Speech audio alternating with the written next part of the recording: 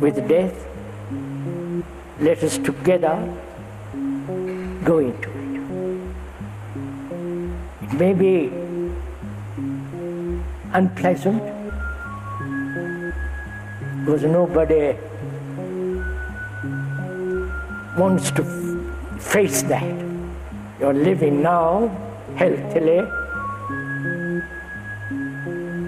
having pleasure, fear, anxiety. There is the tomorrow, hope, all that. And one doesn't want to be concerned with the other thing, which is the ending of all this. So if we are intelligent, sane, rational, we have to face not only the living, the implications of the living, and the implications of dying. We must know both. That is the wholeness of life.